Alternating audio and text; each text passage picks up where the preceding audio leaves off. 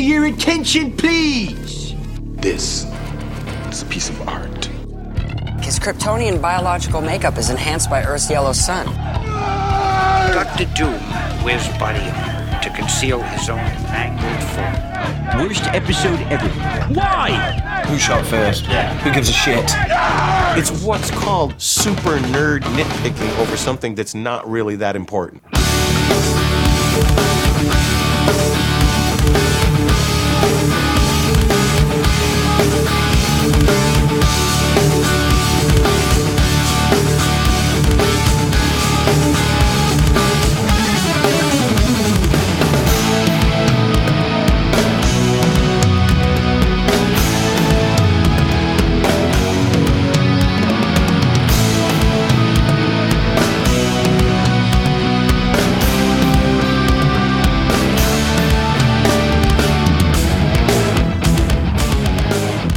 Hello, and welcome back to Trennis Magnus Punches Reality, presented by Two True Freaks. I'm your host Magnus, and most of the time, I talk generally about comics, movies, and TV shows. But now and then, I take periodic breaks to talk specifically about Smallville.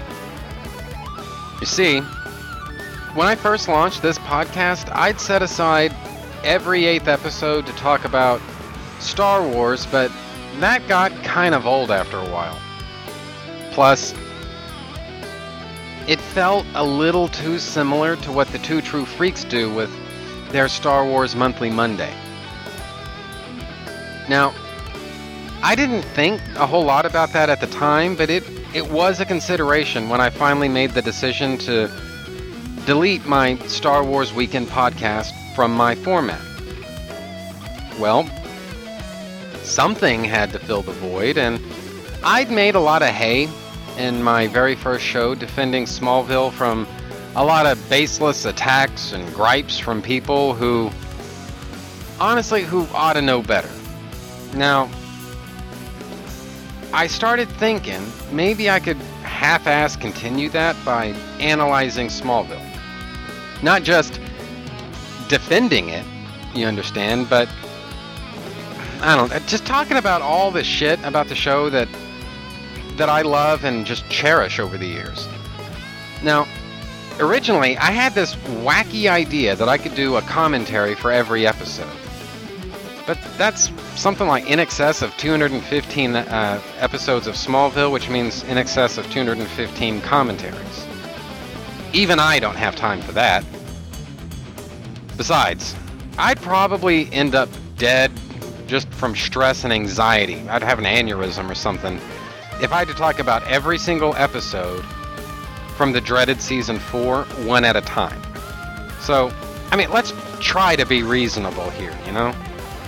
Anyway, so these little retrospectives, though, seem like a pretty good compromise. I could talk about a handful of Smallville episodes at a stretch as I work my way through each season. So there's more than enough shit here to last for several years worth of shows or episodes of my podcast, or at least as I've paced it out. And on the whole, it just seemed like a really good alternative. So yeah, and in case it wasn't obvious, the idea here, the high concept, is among other things to tie subsequent goings-on in later seasons back to what's come before as I go through everything, you know? So if you're concerned that something that happens in season 6 that relates to something that was originally established in season 2, for example, might get lost, you got nothing to worry about, dude. I got it under control. Anyway, to get down to brass tacks, though, last time I finished my remarks after recapping Smallville Season 2, Episode 8, Ryan. That can mean only one thing. It's time for a break, so be right back to resume the discussion about Season 2, beginning with Episode 9, Dichotic.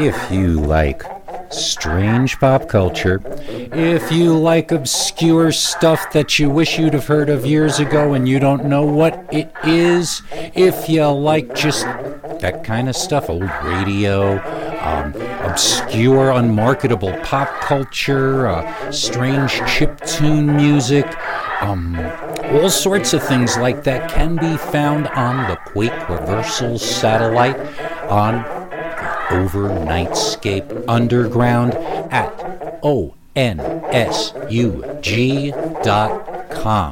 It's an amazing show at an amazing place full of strange and unmarketable internet transmissions, hours and hours and days, and just onsug.com. Take a look around, and I bet you'll find something.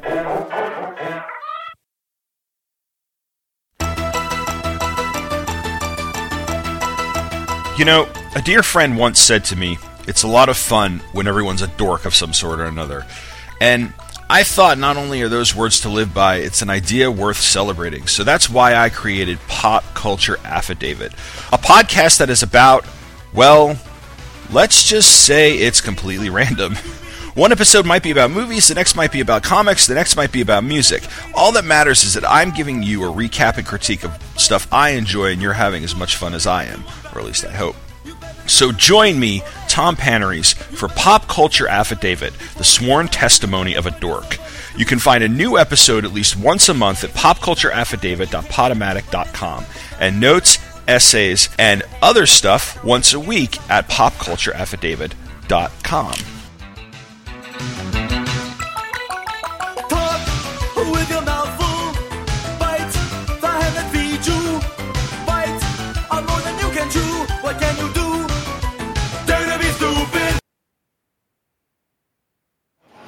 Hi, this is Erica Durance. You're listening to Magnus talk about Smallville.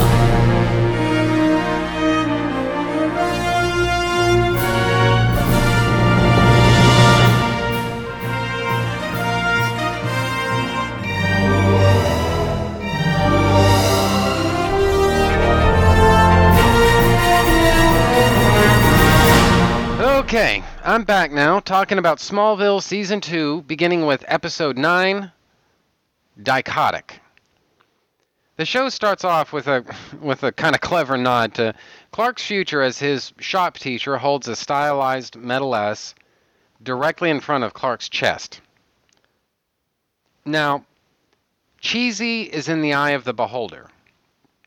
At this point in Smallville's run, there were very few visual connections to the Superman mythos, so little embellishments like that were welcome, rare, and fun. I just love them. I love them so much.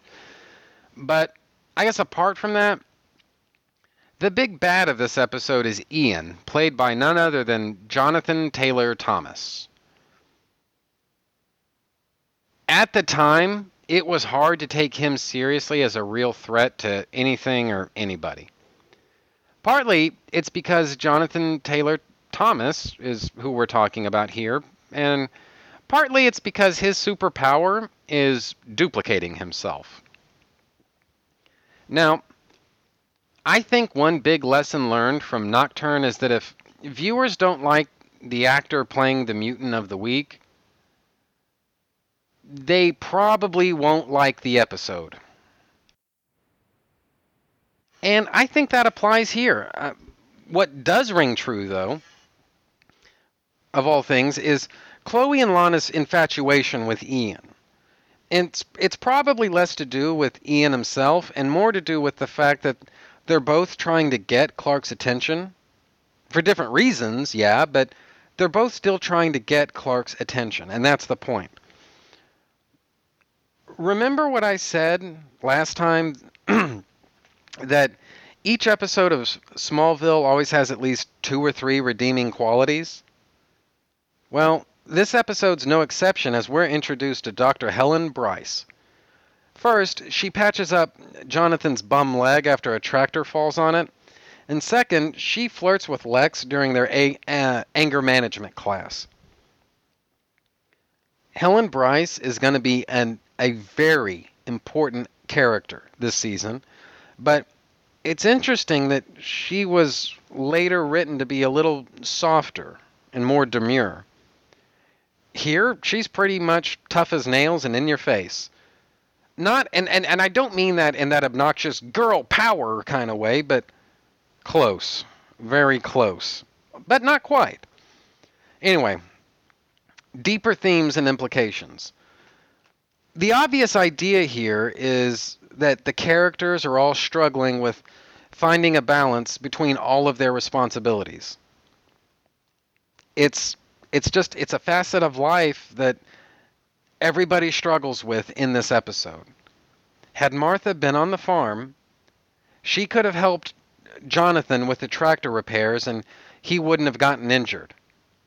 But she's been stuck trying to coordinate her farm chores with her LuthorCorp job. Chloe's basically checked out all the best reference books from the library as she deals with meteor freaks week in and week out. Lana's struggling with running the Talon, doing her homework, and fitting in commercials for Neutrogena. Even Lex's workload is getting to him because he takes a 9-iron to a meter maid's little go-kart looking plastic and metal fucker. And of course, the best representation of this theme of finding a balance with all of your responsibilities is Ian himself, who, even though he can split himself into 2 copies, he's still struggling to get all of his work done to meet the impossible goals he set for himself. Clark's suspicions about Ian aren't completely logical, but it works into the Clark, Lana, Chloe love triangle, so I'm going to let it slide this time. Besides, Clark does have some reasonable basis to question Ian's motives and keep an eye on him. You can't say that about other would-be boyfriends that Clark is suspicious of, so maybe we should count our blessings here, is what I'm saying. Anyway, Clark, Chloe, and Lana's final discussion with each other in the Talon is interesting on a lot of levels. First, this is the first time that Clark has ever given Lana and Chloe a sort of define the relationship kind of talk. He specifically says he doesn't want to be viewed by either of them as a jealous boyfriend. No, Clark wants to be treated as their friend. And guys, this has never happened before. Clark has never been this direct with either of them. The other thing, though, is if you pay attention to the dialogue and everything that's said, the final discussion that Clark, Chloe, and Lana all have together, it doesn't resolve anything. Nothing is decided in their little conversation. Nobody really apologizes for their actions. Now, they apologize for how they've treated Clark lately in general, but they don't apologize for anything specifically in this episode. No. In fact, they argue they made mistakes, but those were their mistakes to make. They're very defensive about their actions in this episode. So, still, Clark's main point is that he'll always be there to protect them. Even so, when credits roll for this episode, jack shit has been resolved. And I don't mean that in a critical way either. I mean, I guess I mean it from the aspect that all 3 characters have their own point of view. Each one of them chooses to stand by their point of view, and holy fucking shit, look how long I've spent talking about an episode that I would have told you 20 years, or however long I've been talking about this thing, 15 minutes ago, that I don't even like all that much. So, there you have it. 10 minutes, or whatever it's been. Anyway, moving on. So, Episode 10, Skinwalker. Boy meets girl. Boy and girl fall in love. Boy finds out girl's a fucking werewolf. Hilarity ensues. I gotta say, this episode isn't anywhere near as worthless as I remembered. I'll come back to this in a minute, though, but for right now, let me say that the A-plot centers on Clark, more or less hooking up with Kyla Willowbrook, the aforementioned werewolf chick and member of the local Indian reservation. I gotta say, these types of stories tend to be a little cliche and formulaic. Namely, the hero meets a Native American tribe, he bonds with a couple of members, gets to know them and understand their customs, usually in reference to how barbaric the white man's practices are by comparison, and then parts ways with them being a better man for it, even though he never fucking mentions them again. This episode breaks the formula, at least a little bit, in that Clark makes a real connection to Kyla and the Kawachi legacy. And all of this stuff lasts a hell of a long time, and not incidentally, suggests a hell of a lot about goings-on in Smallville long before Clark's ship ever arrived. Big doings, in other words. In particular, this episode sets up the myth of Naman and Sagith. Now, I've got a half-baked theory about this, which I'll expand upon in future episodes, but remember I mentioned this. It's Chekhov's gun. This is going somewhere. Now, the Kawachi Caves. I like how Clark literally fell ass backwards into finding them. He and Pete are riding around on dirt bikes through the forest, and they're just hanging out. Again, a TV show has to tell a story. So you can't have millions of scenes like this, but they're always welcome when they come. Toward the end of the episode, Lana swings by the loft to offer her condolences since Kyla's all dead now and everything, and she mentions that Whitney's missing in action. Again, Chekhov's gun. This too is going somewhere. Basically, Skinwalkers, this episode isn't memorable so much for what it is as for what it sets up. An entire world of Smallville mythos has just been explained, established, hinted at, or else set up for development in subsequent episodes and seasons. A shitload of stuff begins happening right fucking here. So, Episode 11, Visage. Whitney's back. Except, it isn't Whitney. It's Tina Greer in disguise. She's in love with Lana, and she's going to do whatever she has to do to be with her. And you have to admit, that's a big step up from wanting to kill her. Again, I dig the way the episode starts with Clark and Lana trying to fix a plumbing issue at the tower. I like the song playing in the background because it at least fits how the writers and characters see Lana, if not quite how we viewers see Lana. It's from a band called Walkabout, and the song is called Little Bit Strange. Yeah, it's pop stuff and everything, but it really works for the scene. Shut up, don't judge me, you know how punk rock I am. Anarchy in the UK, motherfucker! So anyway, but I also like Clark and Lana just hanging out, you know? It's pretty obvious that Lana somewhat has the hots for Clark, and he can say anything he wants about being just friends like he did in Dichotic, but he is, or would be, receptive to her. Which makes it a real pisser when Tina shows up impersonating Whitney just so she can get into Lana's pants. Clark feels sidelined with Lana now that Whitney at least seems to be back, and honestly, Jonathan isn't having any of it. He pretty much busts Clark's balls all about it. Lex is having girl problems too, though. Helen's all in a snit just because Lex accused her of colluding with Lionel, just to get inside information on LexCorp. Lex found this out when his private investigator provided him with some pictures. I mean, honestly, why would Helen have been upset about that, you know?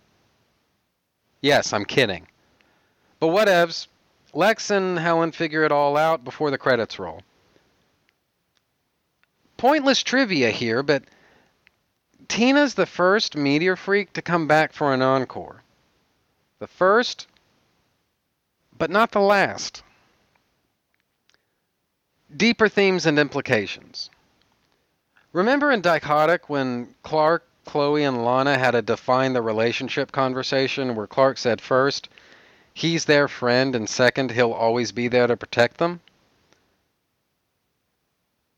Both of those hit home for Lana this episode when she swings by the caves and pretty much loses her shit over everything that's happened lately. And she then realizes that Clark has always been there for her, always had her back, and she's really not been all that good to him. And so she apologizes for being such a heinous, frigid bitch through this whole thing, and Clark tries to comfort her and tell her that she hasn't been a bad friend at all, but she said she questioned and doubted Clark, really for no reason. And guys, it's fucking true. Clark brought up fairly reasonable suspicions that he had about Ian back in Dichotic. At the time, Lana completely ignored him. And in Visage, Lana busted Clark's balls when he said that Tina, pretending to be Whitney, was the one that tore up the bathroom at the Talon. In both of those instances, and this is the point, both of those instances, Lana didn't even give Clark a chance to give his side of the story, much less give him the benefit of the doubt. This had become one of the very rare times when Lana did wrong, admitted to it, and apologized for her actions. Enjoy it, people, because this ain't gonna last. Anyway, the song in the background during Lana's tearjerker apology is Mad World by Gary Jules. Now, keep in mind, I saw this episode before I saw Donnie Darko, so I didn't have that association with it at the time. So, on that basis, I thought the song was used masterfully. Still do, in fact. Another thing is that when Clark and Tina had their final showdown, Tina assumes Clark's form. There's probably some psychological bullshit there. She could have become anybody, but she chose Clark. Honestly, I think assuming Whitney's form so that she and Clark could beat the piss out of each other might have been good for both of them, but obviously that wasn't my call. Another thing, there was a point when Tina briefly had Clark pinned to the ground. To free himself, Clark could have done basically anything, but he headbutted Tina to get her off him. Now, usually, Clark doesn't risk hitting people, whether they have superpowers or not. This is the first time that I can think of where Clark trusts himself enough to risk hitting somebody, rather than giving them the old super shove. And it works, too. And lest you think that this is an isolated incident, just a few seconds later, Clark kicks Tina across the alley. In fact, you know what? Now that I think about it, all around, this seems like one of the more pitched battles that Clark's ever had with a supervillain during the entire run of this show. Now, yes, he's still perfecting his moves, but he handled himself a lot better this time than he did for most of the first season. He's getting better at this. He's still not as effective as Superman's going to be someday, but you can't say that he's not getting better at this. Also, Tina kills somebody in this episode. She beats him to death with a baseball bat. Her victim isn't cannon fodder, and this murder doesn't get just swept under the rug. It comes back in a big bad way later on. Speaking of shit that doesn't get swept under the rug, Clark's ship neutralizes the kryptonite in Lana's necklace. Guys, this isn't just a plot convenience. That little moment is going somewhere. Something big comes out of that. Anyway, finally, And I'm not sure if this counts for deeper themes and implications, but have any of you noticed that Tina Greer doesn't seem to have a rib cage? Insurgents, Episode 12. This is the Die Hard episode of Smallville. Thieves take Lionel and Martha hostage in the LuthorCorp Tower. Now, remember a couple episodes back I mentioned that Lionel temporarily moving into the Luthor mansion in Smallville would pay off? Well, here's your payoff, Jack. While Lionel stayed in the mansion, his team planted listening devices all over the place so that LuthorCorp could spy on all of LexCorp's dealings. This episode pays all that off. Apart from that, Jonathan makes a reference to his and Martha's last anniversary when Clark threw this big raucous party. That was last season, in Jitters. Also, Martha hides the key from Clark and Jonathan, the key to Clark's ship, that octagonal disc. Martha hides it from Clark and Jonathan, and the reason for that won't be addressed for a couple of more episodes yet. Now, I mention those things to say that a lot of haters bitch and complain about the lack of continuity and how stories just appear out of nowhere. The stuff I just mentioned make me wonder what the fuck those people are even talking about. So anyway. Now, one of the big things that people remember about this episode is Clark leaping from the Daily Planet rooftop into the LuthorCorp building. And it's a very cool moment. Speaking of which, this is the first time the Daily Planet has appeared anywhere in Smallville. It's also the first appearance of Maggie Sawyer, and if I'm not mistaken, I think she pops up at least a couple of more times during the show's run, but this is the first time we see her. This episode is where I officially turned on Lana. I officially turned my back. It all started here. Mrs. Small has a very direct and very fucking creepy discussion with Lana about Henry Small. The way Mrs. Small tells it, you'd think Lana and Henry are having some kind of sick, twisted, incestuous love affair or something. And not only that, Mrs. Small talks to Lana as an equal. You could point Mrs. Small's dialogue at any adult woman who's ever been on the show without changing a thing. But here's the issue. This is not how adults talk to teenagers. Period. End of discussion. Grown-ups do not speak to teenagers this way. I mean, it's just creepy weird. And on top of that, Lana makes no effort to stand up for herself whatsoever. She just plays the victim and lets Mrs. Small walk all over her. So, by the time the scene's over, I have no respect for Mrs. Small and really no sympathy for Lana. But we never see Mrs. Small, well, we only see, I don't think it's that we never see Mrs. Small again. We don't see her much more, so all we're really left with is Lana's never-ending self-pity, whining, self-loathing, complaining, and self-victimization, her martyrdom, it's just all this bullshit. It's just fucking sick, is really what it comes down to. Their scene in the Talon, Mrs. Small and Lana, their scene in the Talon, just makes me fucking uncomfortable to watch it. In my opinion, this is the moment when the show traded Lana as the kind of annoying, kind of cipher non-character that she'd always been up to this point, in exchange for the perfect pretty pink princess that almost fucking ruined this show. But anyway, deeper themes and implications. This episode takes place on Martha and Jonathan's anniversary, just like Jitters did from Season 1.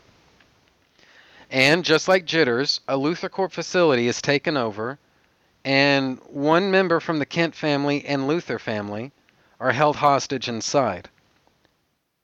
As with Jitters, Lex holds himself responsible, and so he makes every effort to fix the situation.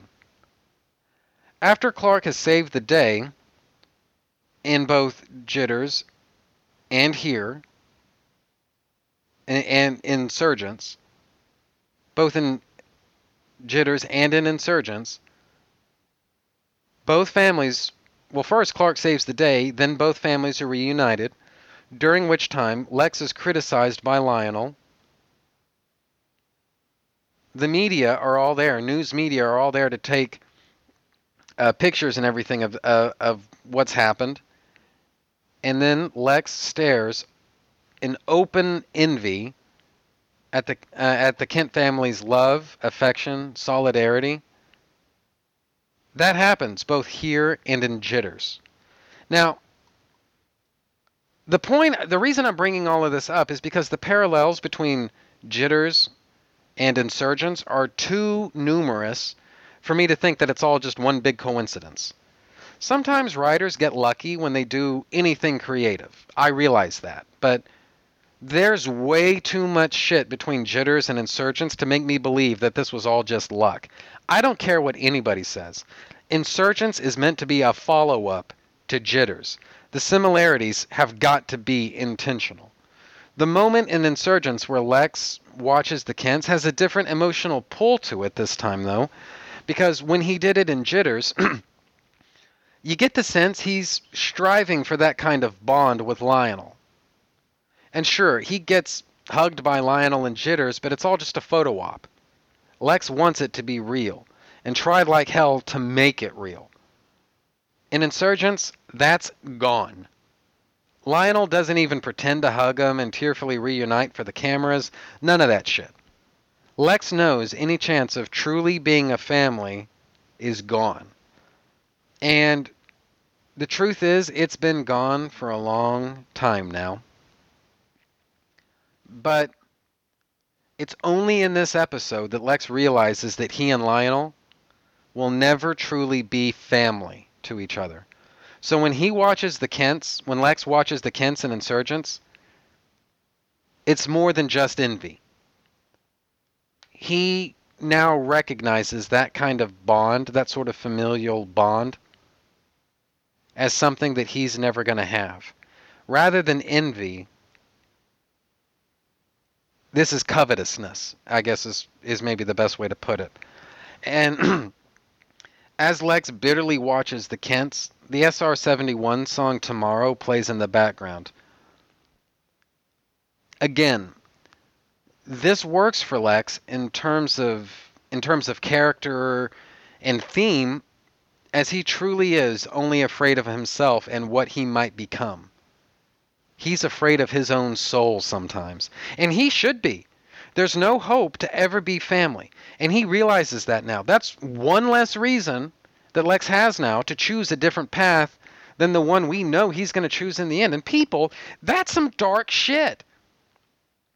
Now, this episode was co-written by Jeff Loeb, and I've made my opinion about Jeff Loeb as a writer known in previous episodes, but I mention his name here first. Again, give credit where credit's due, as apparently this episode was mostly his brainchild, and second, I guess to kind of put things in perspective by pointing out that he receives a writer's credit on only 4 episodes of the series. Red and Insurgents during Season 2, Legacy from the 3rd season, and Unsafe from the dreaded 4th season. Of those 4 episodes, Insurgents and Unsafe are credited to co-writers. And of those 4, 2 rely heavily on Red Kryptonite to drive the plot. You can do anything you want with that information. Oh, one other thing. Lionel was blind when he fired the gun toward the end of the episode. I'll develop this more later on. I don't want to spoil ahead too much, just keep in mind, Lionel was blind when he fired that bullet. So anyway, I think that about does it this time. I'm going to take a quick break and be right back after these messages.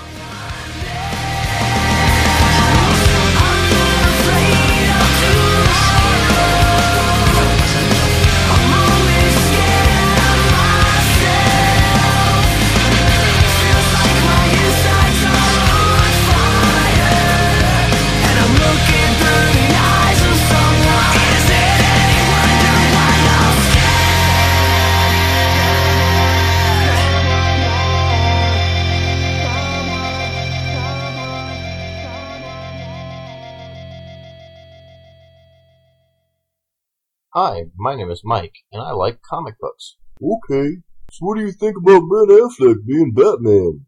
No, I said I like comic books. That's a movie, and I couldn't care less. Well, it's a comic book movie. Really? Did you go see the magazine movie? Or do you watch the television book? I like comic books. You know, those things made for paper, especially the old ones? Whoa, those things. Are they CGC 9.8? No, you're missing the point. I like to actually read comic books, especially the old ones. I like them so much I even built a website to tell other people about them. Does it have any information about Avengers 2? No, it has info about actual comic books. Lots of covers, creator credits, character appearance lists, story synopsis notes, and so much more. That sounds interesting. Where can I find it? It's at Mike'sAmazingWorld.com. Do I have to read anything? Reading makes my brain hurt. You can just look at the pictures if you want. Or you can listen to my podcast, where I talk about the history of DC Comics, especially the old ones. So I can listen to a comic book podcast? It's a podcast about comic books. You can find it at twotruefreaks.com. What's it called? Mike's Amazing World of DC History. History? You mean like before Twitter? Yes, the world actually did exist long before Twitter. My show is for comic book fans, especially the old ones. So check out Mike's Amazing World of Comics, the website, and listen to Mike's Amazing World of DC History, the podcast, for information and fun related to actual comic books, especially the old ones.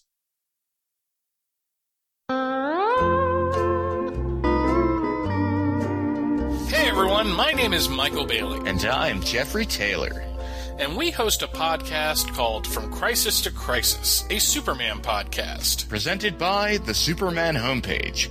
On the show... Wait. What? This just isn't working out for me. It's not bombastic enough. We need something epic. Like what?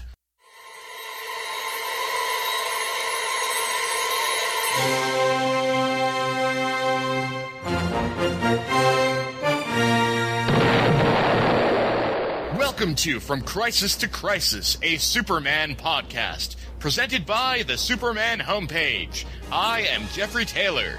And I am Michael Bailey. From Crisis to Crisis chronicles the adventures of Superman. Wait. What? I'm just not feeling this. I'm just wondering how there's a needle scratching sound when all of this is clearly digital. Look, all we need to say is that this is a trailer for a show called From Crisis to Crisis, a Superman podcast presented by the Superman homepage. My name is Michael Bailey. I'm Jeffrey Taylor. And every week we give in-depth synopsis and reviews for just about every Superman book published between Man of Steel #1 in 1986 and Adventures of Superman number 649 in 2006. We also talk about the related Superman media, what was happening in the rest of the world when these comics were published, and what else was going on in the DC universe. The show drops every Thursday-ish at the Superman homepage, which is located at www.supermanhomepage.com. From Crisis to Crisis is also a proud member of the Superman Podcast Network, located at www.supermanpodcastnetwork.com.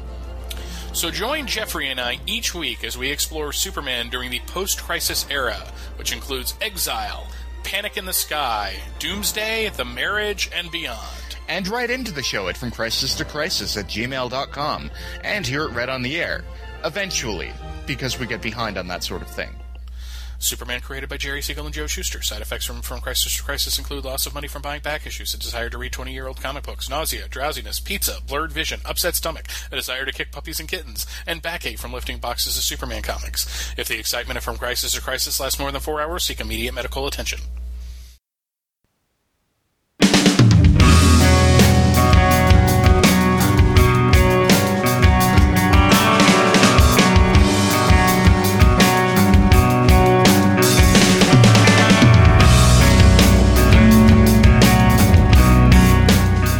Okay, I'm back now, and I've got a little bit of feedback here that I need to go through, so First things first, this is an email that comes through from my old friend, Fanboymus Prime.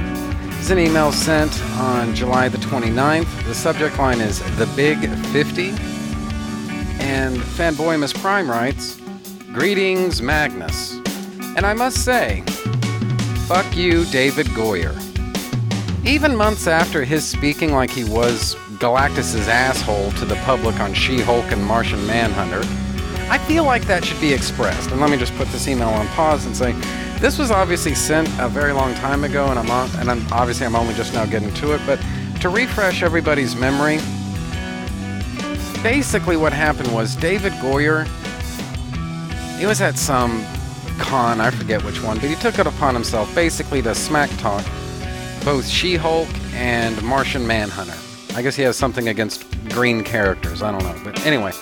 And so he basically called She-Hulk a porn star, and Martian Manhunter, he said that anybody who even knows who that is has probably never gotten laid before. And so, of course, fandom at large was, well, a little bit unhappy about the fact that he said that, and so I'm guessing Fanboymus Prime is one such. He's just not very happy at all that Goyer shot his mouth off like that, and on that basis, I have to agree with him. David Goyer really did come off like a totally pompous dick during that whole thing. And as far as I know, he hasn't apologized or done anything about this. He basically just let his comments stand. So I have to concur with you, Prime. Fuck you, David Goyer. But to get back into Prime's email, he writes, "And here's to hoping that doesn't become awkward." I'm putting the email back on pause to say, well, dude, I don't know. You tell me. Past couple minutes seemed awkward to you? I don't know. Get back in the email, though. Prime writes, "Anyway, on to Starman. I need to read more of that series, to be honest." Putting the email back on pause to say, you know what, dude, I try not to be one of those people who, reads a comic book and then, becomes I don't know, just kind of a pain in the ass about it. "Oh man, you've got to read this. This comic book is the greatest fucking thing ever. It's gonna change your life." And I fucking hate when people tell me that, because invariably they can never just say it and then just leave it at that. They've always got to ride your balls about it. And I realize this isn't specifically about comics, but I kind of lump Doctor Who fans in that same category, where it's not enough that they like it, you have to like it too. And if you don't like it, well, I guess you're some kind of a knuckle-dragging, mouth-breathing, cave-dwelling Philistine for not liking this, the most awesome TV show there's ever been in the history of awesome ever. It's just, I just get sick and fucking tired of hearing about it, to be perfectly blunt with you. And so, you know what? And the hell of it is, I'm actually sure that Doctor Who is a good show. A lot of people seem to like it, and I'm almost tempted to say that, can it really be that bad if so many millions of people like it? But then I remember the fact that, well, there was a time, I don't know so much about now, but there was a time when Britney Spears sold millions of CDs. So, what do I know? Anyway, point is, I don't want to be I don't want to come off like a Doctor Who fan whenever I recommend Starman or whatever else, really. But, at the same time, this is one of the few comic book series that really does live up to the hype. Like J. David Weeder said back in episode number 50, Starman,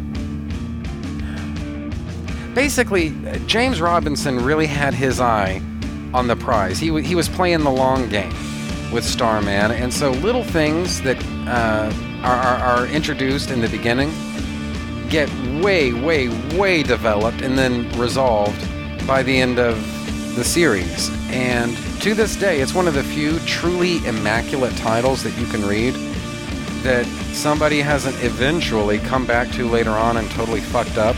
And I think a good example of what I'm talking about here is Watchmen. Number one, Watchmen didn't really need any kind of prequels or any kind of stupidity like that. As a matter of fact, I'd go so far as to say that's actually been the majority of Watchmen's appeal to critics and the snooterati fucking New York Times bookseller hipster elite, those people. I think that's the main reason that they like Watchmen, because everything you need to know about Watchmen is contained from page 1 of Watchmen number 1, and then gets resolved by the final page of Watchmen number 12. Everything you need to know about Watchmen is contained right there.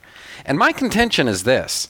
Had Alan Moore been able to use the Charlton characters for Watchmen rather than having to create his own original character, well, mostly kind of original characters, my view is that Watchmen, it would have came and gone, or rather, it would have come and gone, and I truly believe nobody would have given a damn. And, or maybe not that so much. I think people would have liked it, but I don't think it would have reached the heights that it's at, that it's up to right now. I just don't buy it.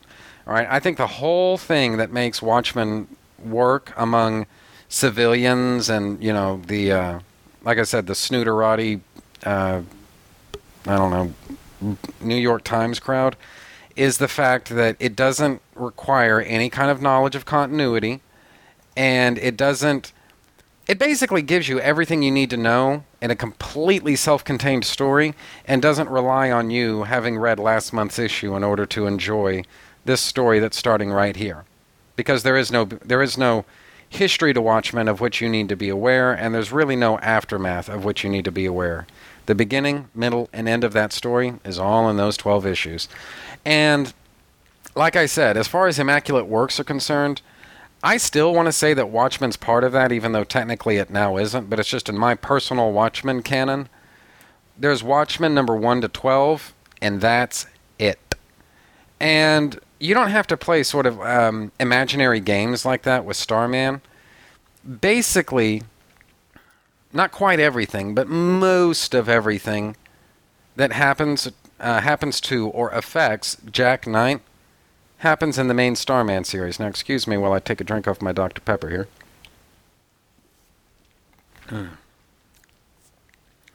And as I say, basically it takes place in the main Starman series. And yeah, you've got that Shade miniseries, and there's even that JSA miniseries that I guess it touches on Ted Knight and I guess the Opal City verse. But I don't know that JSA is absolutely essential reading for the main Starman series. In fact, come to that, I don't think the Shade miniseries is absolutely essential reading either, because I've never read the Shade miniseries. But I love Starman anyway. Anyway, so my point is that, you know, you say that you need to read more of that series, and fuck it, dude, I encourage it, man. I recommend Starman to anybody. Right? Starman is what, to tie it all back, Starman is what the New York Times book crowd think Watchmen is. Right? It's that good. And I know that a lot of people in podcast land they've all sung the praises of Starman and how awesome it is. And dude, listen to them. In this case, they really are, you know, giving you good news on that one. That's good information. You can rely on that. So anyway. So that's that. Now to get back into Prime's email, he writes, Harry Potter being called cohesive made me literally laugh. Oh wait, I think Dave was serious. Oh boy. Let's just say I disagree with that series of books being called cohesive. To me, it's more plot device piled on top of plot device. And, the fact that you got soul-sucking monsters roaming the United Kingdom freely and breeding in the 7th book, yet nothing happens because of that. I'm going to put this email back on pause and say, I think I know what you're getting at here, but at the same time, when J. David Weeder, but you can call him Dave, said that Harry Potter is cohesive, at least what I took from that was that he recognized that J.K. Rowling, when she was writing those books, basically set up a series of rules, and by and large abided by those rules. You know, she didn't. It was the rare moment when she played fast and loose with the details. You know, so when he said that it was cohesive, what I took. Here's a good example of what I mean, just to give you an idea, right? In the third book, Prisoner of Azkaban, J.K. Rowling lays out rules for time travel, and then she pretty much abides by them. And I'm one of those people who think that you have to do time travel stories really carefully. And that's the type of time travel story that I like seeing take place, where basically everything is accounted for, all the bases are covered, and nothing is left to chance. They don't go... Basically, the main characters don't go back in time and change the course of events.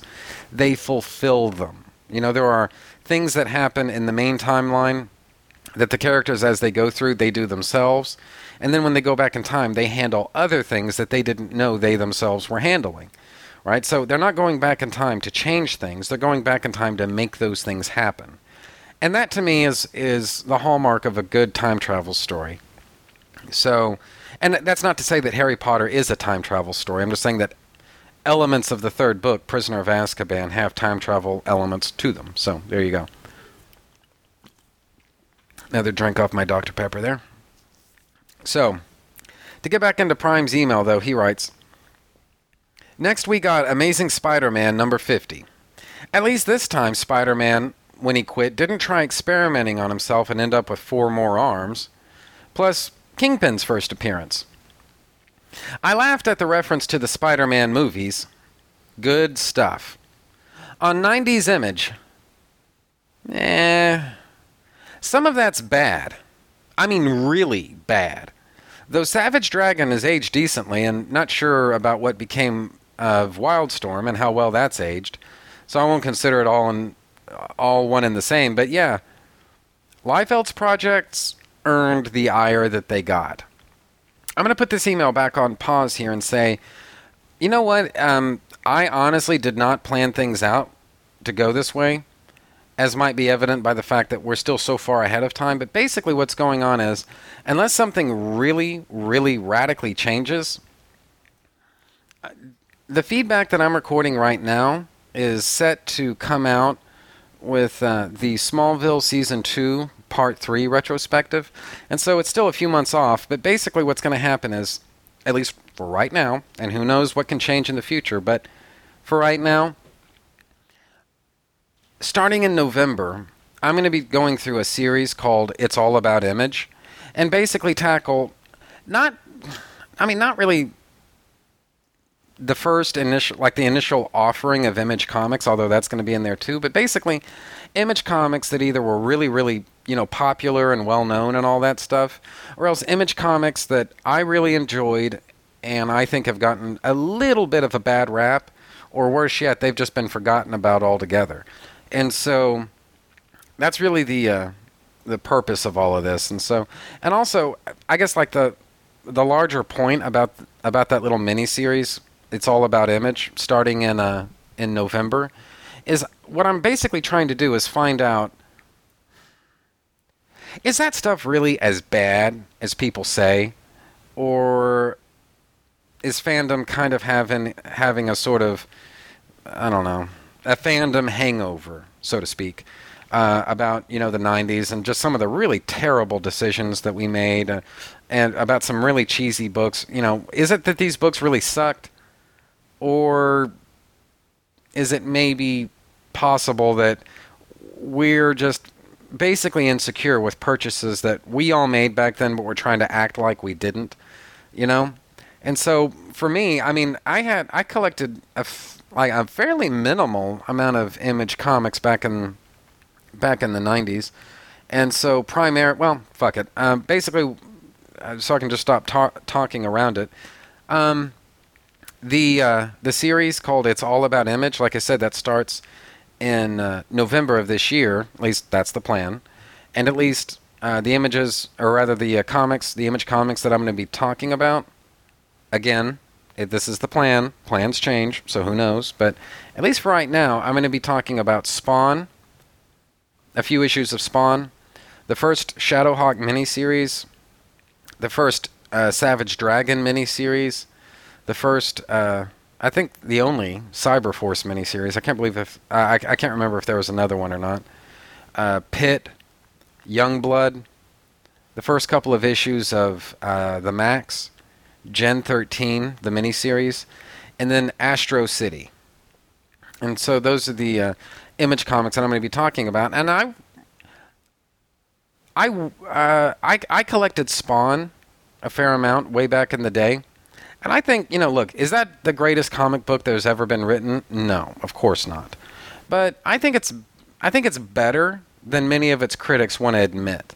And so, and that's probably going to be the tack that I take for my discussion about Spawn, the first 4 issues of Spawn.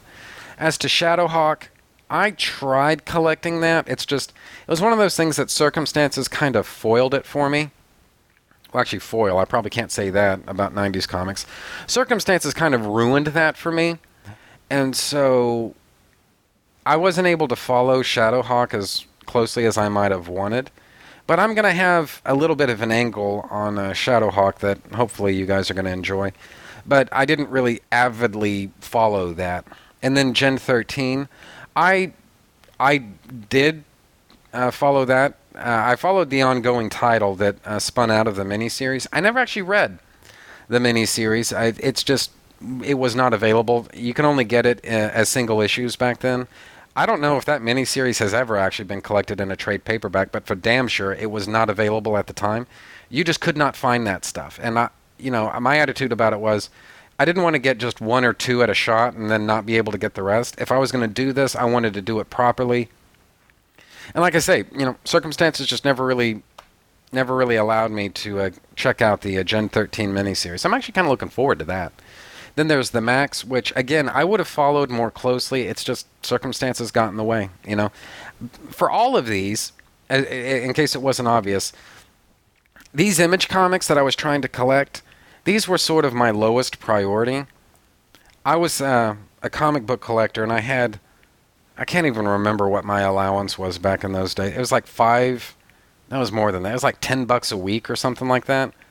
And that may seem like it's a lot, but when you consider the fact that I had to follow all of the Superman comics, all of the Batman comics, all of, Flash and Impulse, what few Marvel comics I was following, and then also what few Image comics I was following, and I had to buy lunch on top of all of that, it was just really hard to get all of this stuff back then. So, there you go. And that basically is why I want to come back to this and do this this series called It's All About Image.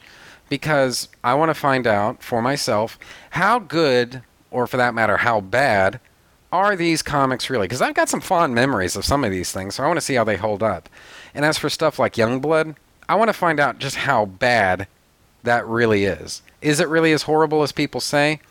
Or are people basically making fun of the stuff that they bought because they're unhappy with the fact that they bought it? So, I don't know. So, that's the whole point of that miniseries, and we'll just see how that goes.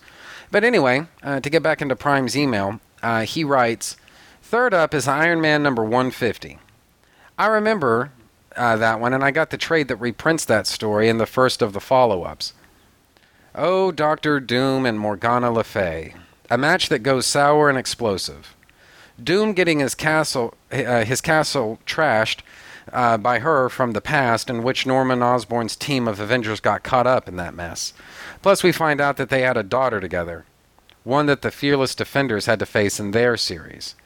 Now we have Swamp Thing 50, which was one crazy issue, and I didn't realize it was the one where where the entity killed several Images and blew Minto's brain. I really need to check that issue out.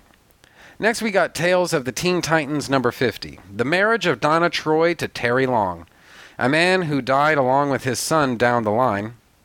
And that still is less weird than the crap around the sun, which devolved into a pissing contest between Extant and the Time Trapper. And dude, I'm going to put your email on pause here and say I have no fucking idea what you're talking about. The most I can come up with, was this like a 0 hour thing or something? Because I'm totally blanking on what you're talking about here, so I don't know. But anyway, to get back into it though, Anyway, this wedding goes without someone showing up to kick everyone's ass or blow it up, or an alien invasion showing up to trash the place, and unlike Dick and Corey's wedding, where Raven showed up insane and the preacher exploded, yeah, that wasn't one of Marv Wolfman's better days when that happened.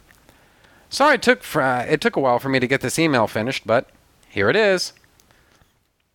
And that's the end of the email. So let me just say, dude, don't even worry about it. Don't worry about how long it took for you to get this email to me, because obviously I'm pretty behind on feedback as it is. So, there's really no timeline for this stuff.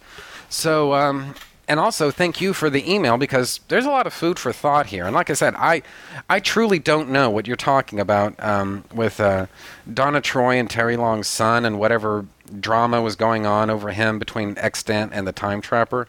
I guess I could Google that, but dude, I'll be honest with you, I have no fucking idea what this was all about. So, let me know, because I have no idea. So, let's see. We've been going here for about 20-ish minutes, I think. So, is that in fact enough? Nah. You know what? There's more feedback to go through, but I don't know. 20 or so minutes of feedback. That's enough, isn't it? That's enough. And so, anyway, but I just want to thank Fanboy Miss Prime for taking the time to write into me like this. And like I said, dude, don't worry about the fact that it's supposedly late. That bothers me not at all. So if it doesn't bother me, it shouldn't bother you either. So anyway, so I think that's basically it. So for right now, let's see. Next week, I'm going to be talking about Ultimate Spider-Man number 1 through 7. The storyline, the title of that is Power and Responsibility, so I'm going to be talking about that next week, so got that coming up. So anyway, so I think that's basically it for me this week, so bye everybody, I'll see you next week. Okay, so I think that's just about the end of that. Trentus Magnus Punches Reality is a proud member of the Two True Freaks podcast network. You can find the home for Trentus Magnus Punches Reality at twotruefreaks.com, which is spelled TWOTRUEFREAKS. You can also find it on Facebook just by searching for Trentus Magnus Punches Reality. There you can interact with your fellow listeners and also see notifications of new episodes when I put them up. You can email me and my parole officer at trentusmagnus@gmail.com, which is spelled TRENTUSMAGNUS. Did you know? You can sponsor any episode of this or any other of your favorite Two True Freaks affiliated shows. That's right. Simply click the PayPal link, donate any amount at all, tell us which show you're choosing and what message, if any, you'd like us to read on your behalf, and you will be an official sponsor of that show's very next episode, with your message read in the show's opener. It's that easy, and there's no minimum donation. Be a show sponsor today. If you shop at Amazon.com, please consider using the link at twotruefreaks.com to shop there. If you use this link to go to Amazon and then you shop, Two True Freaks gets a cut of what you buy. It doesn't cost you anything extra, and it really helps the freaks out. You get to shop as usual and help out the Two True Freaks at the same time. Do you have a podcast of your own? If so, why not record a promo for me to play on my show? It's quick, easy, and can help you spread the word about your show. I'm always looking for more promos to play. Keep it fairly short, and yours could be next. My promos can be found at this show's homepage for those interested. Just look for the promo section. The contents of this podcast are fictitious, hypothetical, and probably completely unnecessary. Any similarity to living persons or real-life events is purely coincidental and void where prohibited by law, some assembly required, batteries not included. Trentus Magnus Punches Reality is a Magnus Media Enterprises Limited production in association with Demonzacor of Milan, Italy.